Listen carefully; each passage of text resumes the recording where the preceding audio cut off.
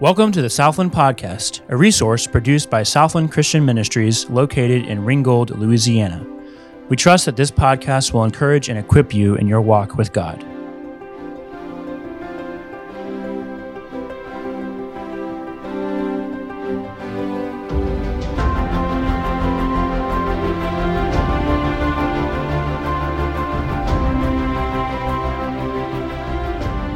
All right, well, let's go ahead and get started. We're going to continue in 1 Peter, which was written to who? Strangers who are scattered. Scattered strangers. Why are they scattered? That's right. From who? That's right. She had it first, Nero. And they had lost. Were you first? I don't know. I didn't hear her say it. Okay. I don't want to give credit as due here. It is a competition. Everything's a competition. And Peter was challenging them, really comforting them and encouraging them with some very powerful illustrations and word pictures that were explaining to them some of the positives of this. And so if you look down, he tells them in verse number 3 to praise the Lord for some things. And that's what we have been looking at. It says, verse 3, "Blessed be the God and Father of our Lord Jesus Christ, which according to his abundant mercy has begotten us again unto a lively hope by the resurrection of Jesus Christ from the dead."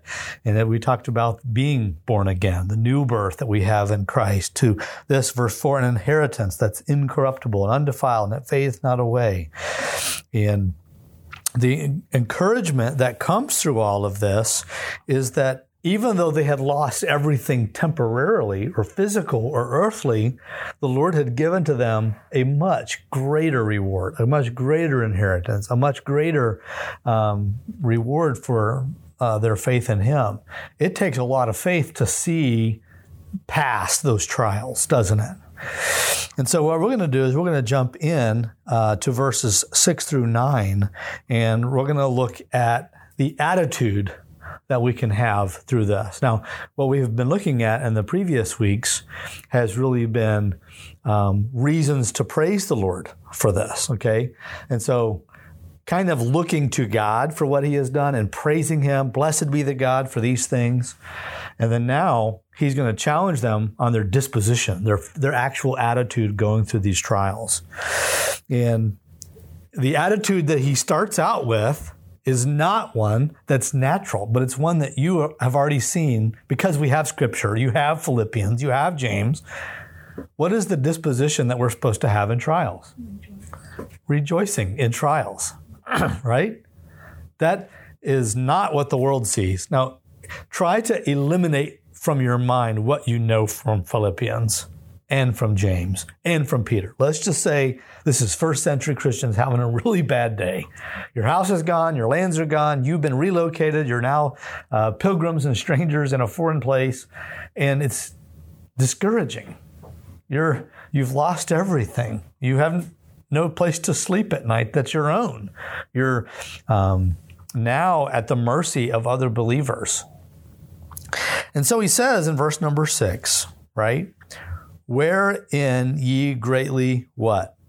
"Rejoice.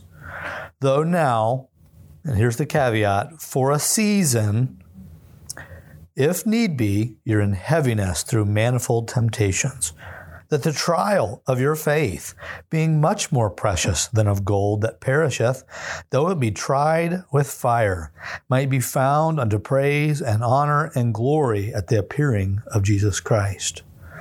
Now that's something that he's already alluded to them back in verse number 5, being revealed in the last time. But he says concerning Christ, verse number 8, "Whom having not seen ye" what? "Love, in whom, though now ye see Him not, yet believing ye rejoice." In other words, you don't see Him now, but you believe. You don't see, but you believe. Not by sight, for we walk by faith and not by sight. Same idea there. You rejoice. How do you rejoice? Well, you rejoice with joy unspeakable, in full of glory, receiving the end of your faith, even the salvation of your souls. Now, this is, I think sometimes on paper, it's easier to talk about intellectually and academically. Like, okay, going through a hard time, I need to have an attitude of joy and rejoicing. The rubber meets the road when we're in it, right? That's when the rubber really meets the road. But this is not Peter just saying these things, without having experienced some difficult things himself. And he's even reiterating some of the things that Paul has encouraged now, what we know from the Philippians and from James.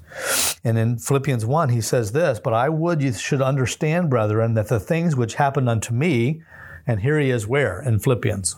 He's in jail. He says, "The things that have happened unto me," and I would categorize that as troubling times, all right, "have fallen out rather for the furtherance of the gospel, so that in my bonds, Christ is manifest in all the palace and all the places." In other words, God has used the persecution that Paul experienced to further the gospel and actually magnify the name of Christ in the whole region, even in the palace. In other words, kings are hearing about Christ because of this. And that's why he says in chapter 3 of Philippians, "Finally, my brethren, rejoice in the Lord." Or in chapter 4, verse 4, "Rejoice in the Lord always." And again, I say rejoice. And that's why he told the Corinthians in 2 Corinthians 11, "In labors abundant, in stripes above measure, in prisons more frequent, in deaths oft." Paul could go through what he had gone through. And he says in verse 24, he says, "Of the Jews, 5 times received I 40 stripes, save one." Right? Meaning, they weren't allowed to go beyond 40, so they would do 39 just in case they miscounted, right? But, can you imagine getting 39 swats as a kid getting whooped? Like, that would be excessive, right? But can you, Luke, never mind. But can you imagine what these stripes would have been like? Just one session of 39, 40 stripes. Can you imagine the pain? Most people would have turned and ran from their faith. And he had received that 5 times. He says, "Thrice was I beaten with rods. Once was I stoned. Thrice I suffered shipwreck. A night and day I have been in the deep, in journeyings often, in perils of water, in perils of robbers, in perils by mine own countrymen, in perils by the heathen, in perils in the city, wilderness, sea, false brethren, weariness, painfulness, watchings often, hunger, thirst, fastings, cold, and nakedness." It's kind of like, you may have it bad. And don't you hate it sometimes when you're trying to give your woes to somebody and they're like, "Oh yeah, you think that's a big deal? Guess what? We used to have to walk uphill in our bare feet in the snow, No matter how bad you have it, we had it worse." It's just so annoying when people do it. I do it to people all the time. Sorry, right? Really, Paul's taking away excuses. And I feel like our flesh creates excuses. It creates, well, it's different now. It's not the same. And the reality is, take away all the excuses.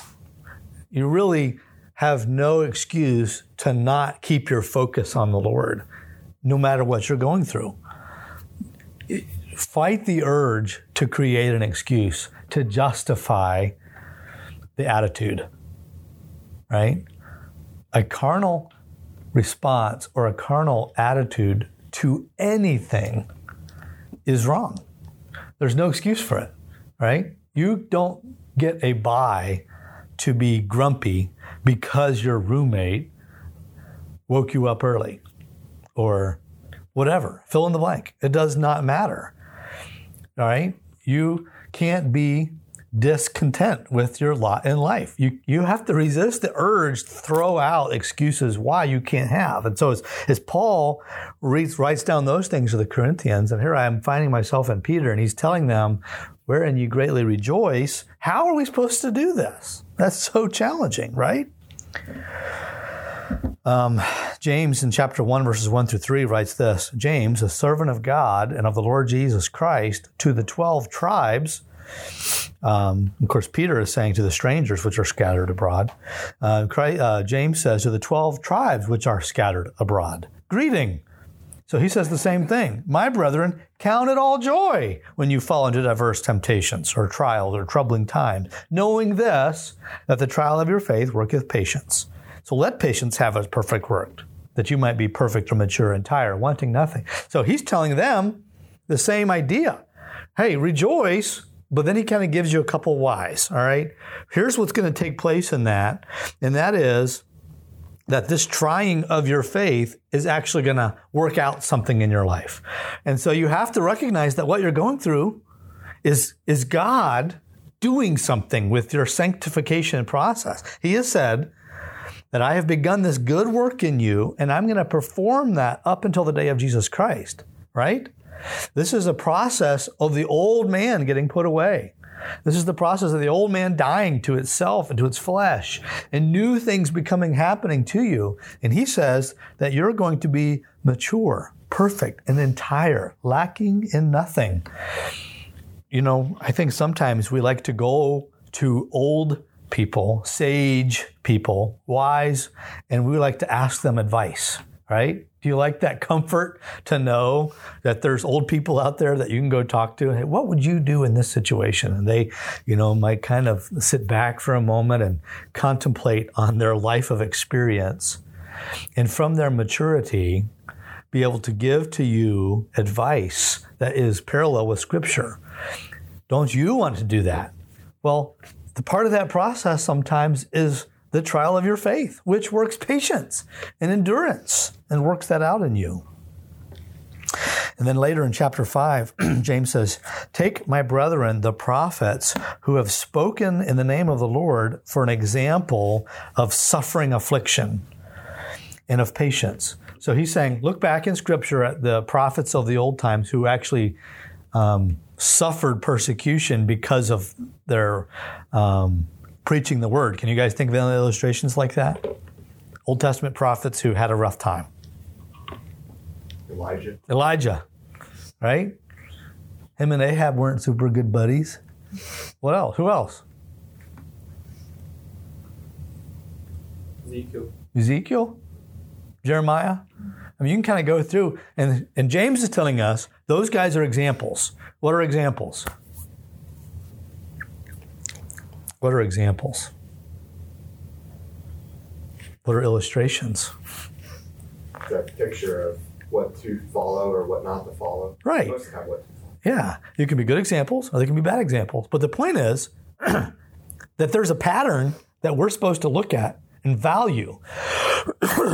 If you were a scientist and you were doing research on the repetitive nature of reproducing science, okay, you don't give casual glances when you're looking for advancement. You're really putting a lot of effort into studying the nuances of those examples so that they can be recreated.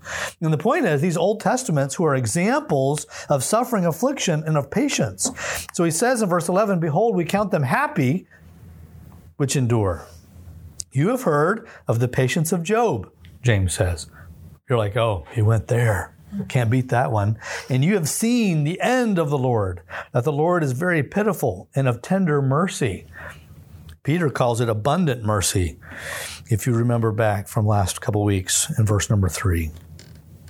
So Job, he lost his family, his wealth, his health, right? He's an example. Can we not look at the life of Job here as an illustration of what this looks like? Verse 22 of Job chapter 1, verses 20 and 22, it says, Job arose and he rent his mantle, he shaved his head, and he fell down upon the ground and worshiped. This is right after this disaster struck. He worshiped. And he said, naked came I out of my mother's womb, and naked shall I return thither. The Lord gave, and the Lord hath taken away. Blessed be the name of the Lord. In all this, Job sinned not, nor charged God foolishly. That's an illustration. That's an example that we are given from Scripture on how to look at the providential hand of God in trials, right?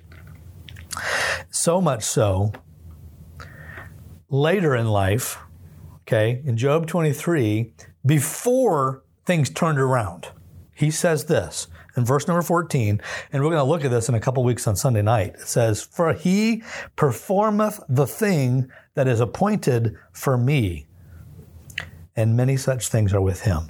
So God is performing things that are pre-appointed. Appointment is something that is set up ahead of time, right? Is that truth universal? That God will perform in you the things that are appointed for you, right? That's truth. That's universal truth. So when you're going through something, can you look at that thing and say, this is an appointment for me? This is my appointment. Absolutely. And who's at work there? God is performing in this appointment for me, right? We could look at many current illustrations of people who are going through very difficult times, right? The loss of a loved one or a child, family member. Those are difficult times for people to go through. But we want to increase our faith so that we can rejoice in troubling times. The world's not going to do that. When you one day experience, and some of you may be experiencing now on different levels, traumatic, gut-wrenching grief. How can we prepare ourselves for that scripturally and be ready with our disposition in troubled times? So number one, what I'd like to look at is rejoicing in perspective. Perspective really helps when we're going through difficult times. And so one of which is a reviewing back, verses 3 through 5. Rejoicing is based upon what God has done, right? So my perspective needs to look back a little bit to see what God has done. And we already looked a couple weeks ago at the merciful new birth that we have in Christ. We look back at the living hope that we have. We look back at the eternal inheritance that we have for the protection. We are kept by the power of God. So we're number one in rejoicing in perspective. It's rejoicing back on what God has done. And then also rejoicing is not based upon our circumstances. The world tells you that you respond emotionally to the circumstances that you're placed in. You're at a birthday party, you're happy. You're at a funeral, you're sad, right? That's what the world teaches you to respond. Rejoicing is not based upon our circumstances. Look down in verse number 6. He says this, all right? Wherein you greatly rejoice, though now, what? For a season. Trials are for a season. Trials are temporary. You're like, well, what if this trial takes me up to my death? Still temporary. Because your life on this earth is just so short compared to eternity. It's for a season. It's a brief, small duration. You could say a puny amount of time. You say, well, that seems, what if it's a year? Think about eternity, right? It's a small amount of time. Paul tells the Corinthians in chapter 4, verses 17 through 18 this way, for our light affliction, which is but for a moment. Nobody in the dark trial would ever label that as light affliction, right? Our tendency is to say, my affliction's bigger than yours, right? You have a light affliction. I have a heavy affliction. Paul says, your light affliction is but for a moment, and it worketh for us a far more exceeding and eternal weight of glory, while we look not at the things which are seen, but the things which are not seen. And he says this, for the things which are seen are temporal, but the things which are not seen are eternal. What is he trying to get them to think about? Perspective, right? What you're going through feels so massive, but it's temporary. Even if it lasts till you die. Let's look outside of the realms of this cosmos and your beating heart, okay? That you may get another 60 or 70 years if God wills. But you might not get tomorrow, okay? It's but for a moment. We look at it from the perspective of time and mortality, right? God's view comes from eternity past to eternity future. Can you imagine his perspective on time and a human on this earth, in this century, in this decade, struggling with a trial? Can he not inspire a writer to say, it's momentary, it's just temporary, just trust me, just trust me? See, the music is fits that. It's great. Good job. I have that. Okay. So they're temporary. And then also trials come if you need them. Look down at verse number 6. Wherein you greatly rejoice, though now for a season, what? If need be, if needed, if circumstances and God's greater plan orchestrate it that way for what he's trying to accomplish. I had appendicitis when I was 12 years old and had to have an appendix removed. Nobody would say that getting cut with a knife and having part of your body removed is fun or necessary. But if you don't remove it, it will explode. That's what they told me. As a 12-year-old, it's going to explode like a bomb, like a nuclear bomb in my body. They could have said rupture. I think that would have been a safer term to tell a 12-year-old, right? Or if you've ever had your wisdom teeth removed, right? Sometimes pain is necessary for a greater good. Now, those are temporary illustrations. But Doc Thomas lost his foot because he had something on his foot that was going to kill him. So it was necessary for that to be removed. And sometimes it's for our own learning of obedience. Christ, is told of Christ in Hebrews 5 that though he was a son, yet learned he obedience by the things which he suffered. How could Christ learn obedience? Hebrews 12 says, for whom the Lord loves, he what? Chastens, and scourgeth every son whom he receiveth. If you endure chastening, God deal with you as with sons. 2 Timothy 3:12 says, yea, and all that will live godly in Christ Jesus will suffer persecution. John chapter 16, verse 33 says, these things have I spoken unto you, that in me you might have peace. In the world you might have tribulation, but be of good cheer. I have overcome the world. The Lord is doing different things all across the world, from chastising people, from teaching them obedience, to challenging the world on their faith. He's doing things as a smorgasbord across the world for his kingdom, for his purpose. And it just might be that you going through what you're going through is needful for him to accomplish what he's trying to accomplish. What a glory that we can be a vessel for God's greater purposes, right? Would God choose to use me in any way for his kingdom work, even if it means suffering? I should count that as glory. Now, we mostly would be like, it would be really cool if God would just really bless me so that he could use me for his kingdom, that I could just use all this money for him. But what if God wants to use a trial in your life for him? He's got just as much right to do that. It's easier to give God the praise when it's positive. It's a lot harder when it's negative. Those are hard thoughts to process. Not only should we maintain this as a matter of perspective in the sense that they might be temporary or that they might be needful, but we also have to keep in mind that they could very well be diverse. He says, if need be, you're in heaviness through what kind of temptations or trials? Manifold. The idea here is various in color. It's a rainbow of possibilities. It's not like there is one negative pill that all Christians may or may not have to take, right? It could be diverse. James says it that way. My brethren, count it joy when you fall into diverse, manifold, multiple sides temptations. It's interesting that Peter will actually use the same word in chapter 4 to refer to God's grace, the manifold grace of God. Guess what? God's grace is just as diverse and colorful as trials can be, right? So that his grace matches those trials, right? He says, my grace is sufficient for you. The Holy Spirit allows Paul to pen that.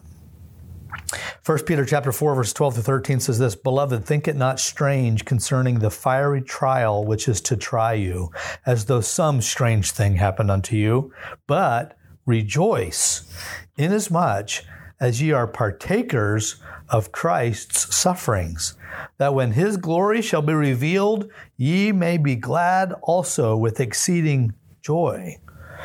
And he is telling them, look, you are partaking with Christ.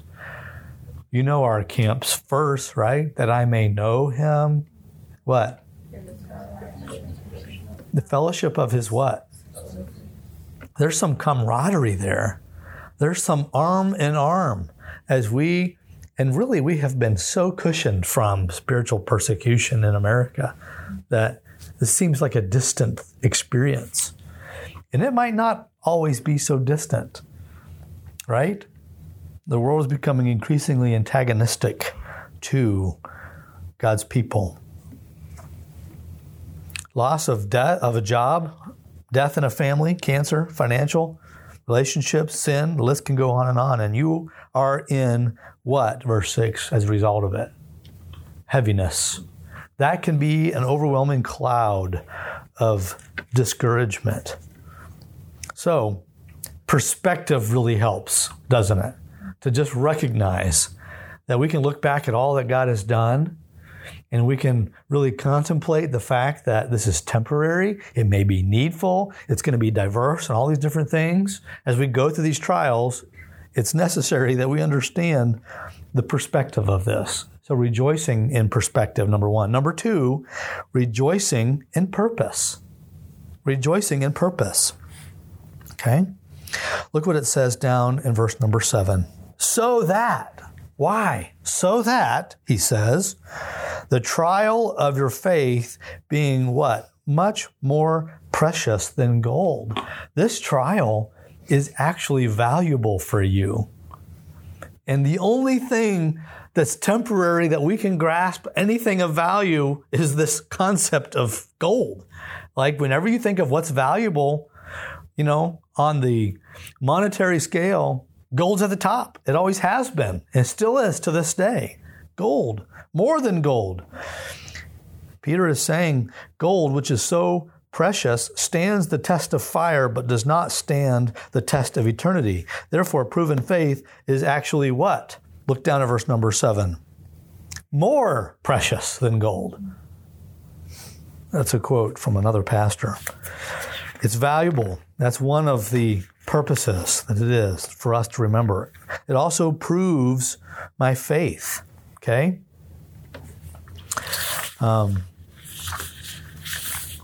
It says that the trial of your faith, your faith is actually on trial.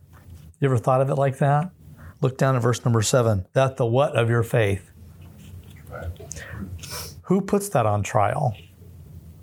The Lord. This is a trial. This is a testing of your faith. It's an experiment or a test.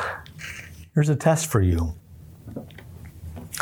I used to buff brass for a living. That's how I got paid my way through college. I would refurbish old brass candlesticks, doorknobs, push-pull plates, fireplaces, offering plates, spittoons. I mean, you name it. If it was brass, I cleaned it and I shined it up. I mean, I would get it. It would come in sometimes brown with corrosion, and I would have to take it back and put it on this ginormous cotton wheel that had a coarse side and a fine side. And I had to take all that corrosion off.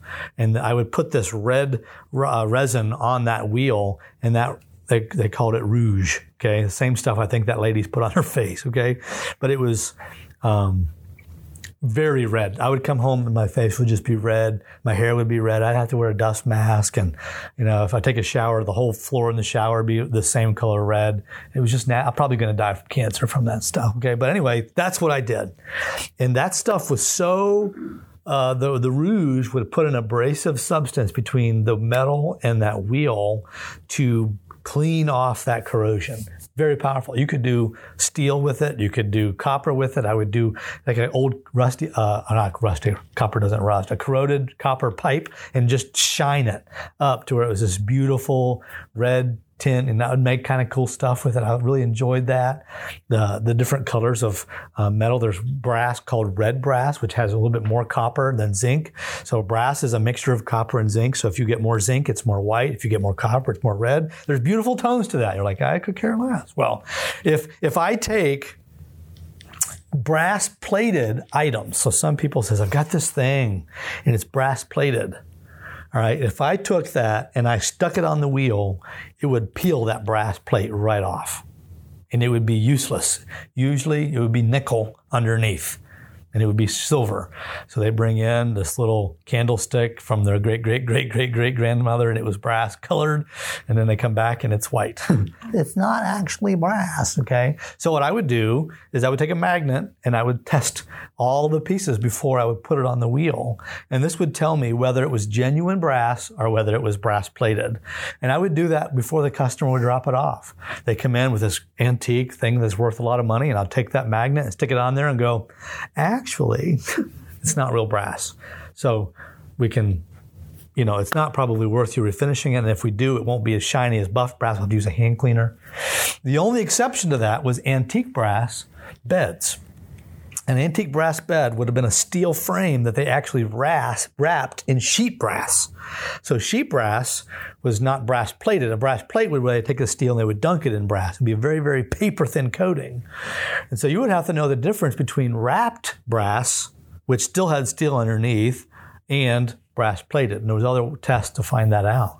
But the point of that being is it's very easy to disguise the true nature of stuff. And it was the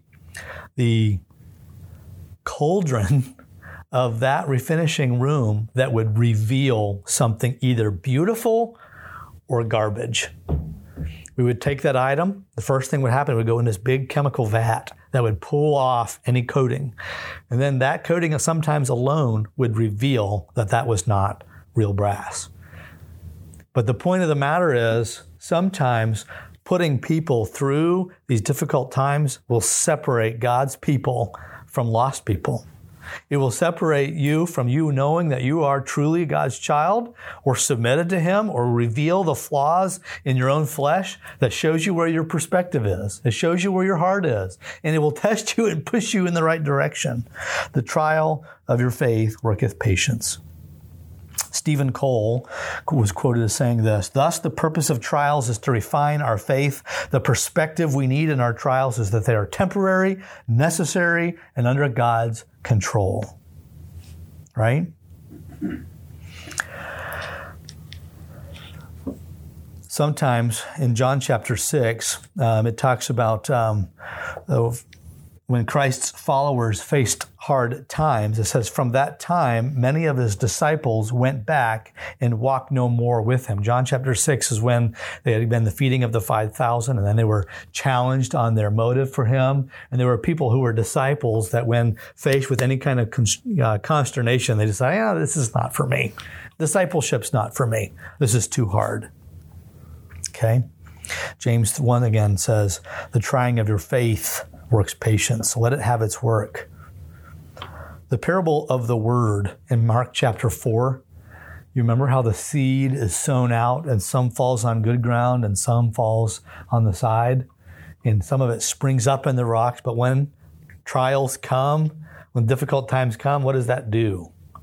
It just withers. It revealed its root system, right? This is the concept here. You know the song, How Firm a Foundation? One line goes this: "The flame will not hurt thee, I only design thy dross to consume and thy gold to refine."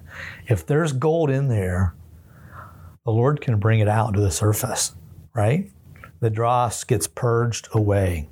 George Mueller writes this: "The Lord gives faith for the very purpose of trying it for the glory of His own name, and for the good of him who has it.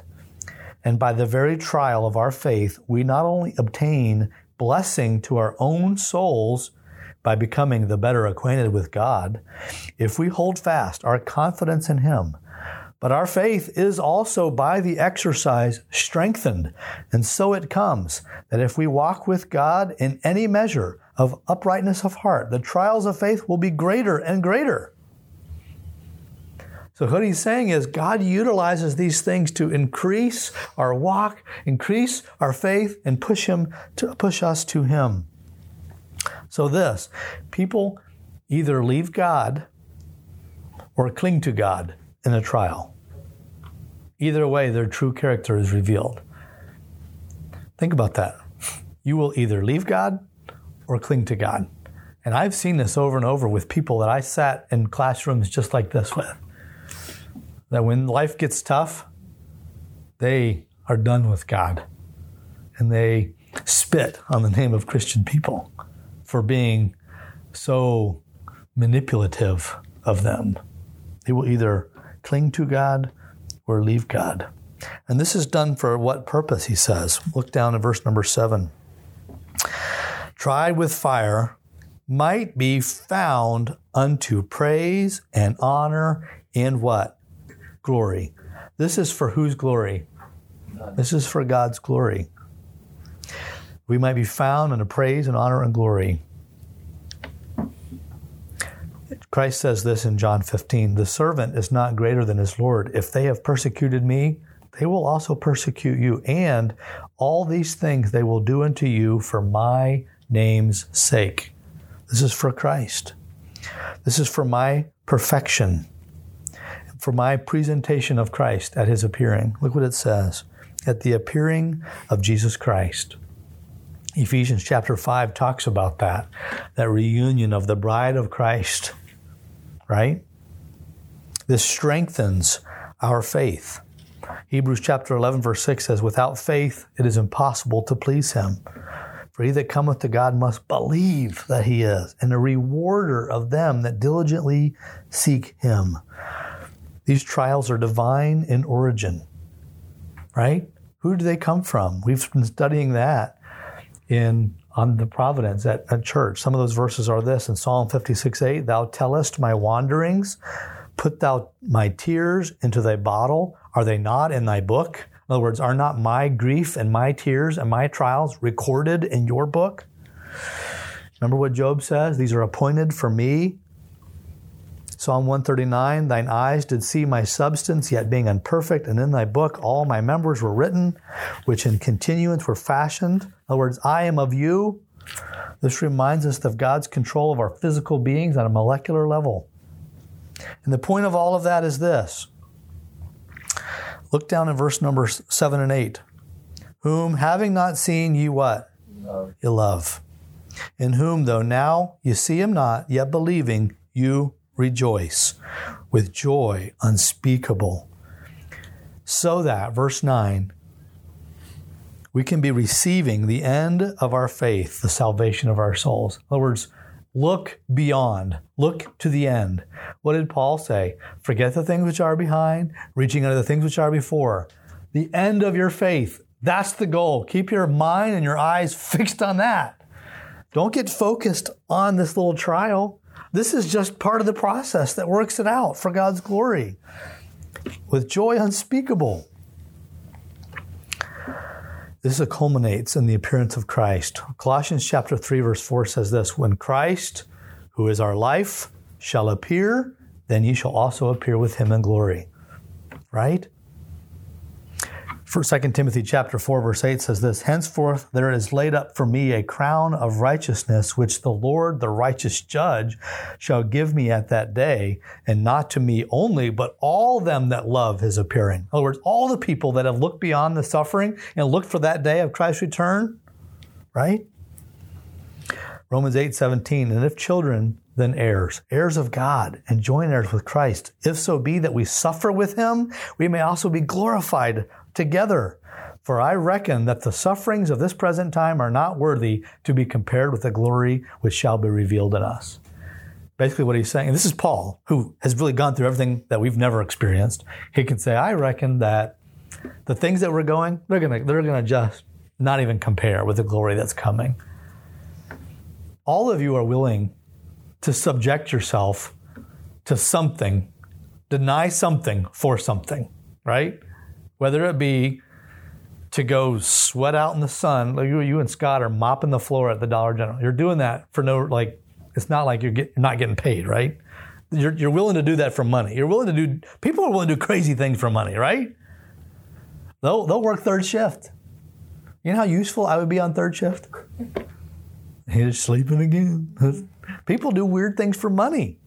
They'll undergo college. Can you believe that? Why would you do that? No, I'm kidding. It's a great idea. Okay? The point of all of this is that this thing that we're going through is not the big deal. the big deal is the end. That the trial of your faith worketh patience and endurance. Keep your eyes on Christ.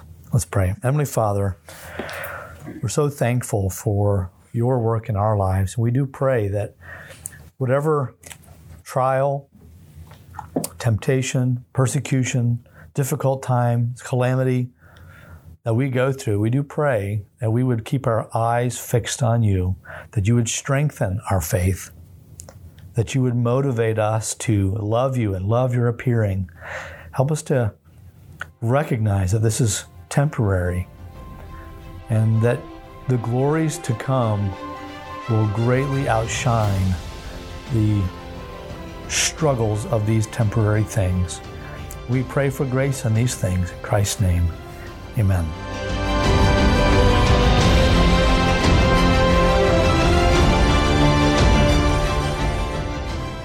Thanks so much for tuning in to the Southland Podcast.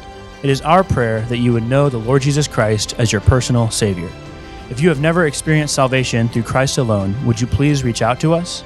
You can contact us through our website at www.southlandcamp.org or call our camp office at 318-894-9154. See you next time on the Southland Podcast.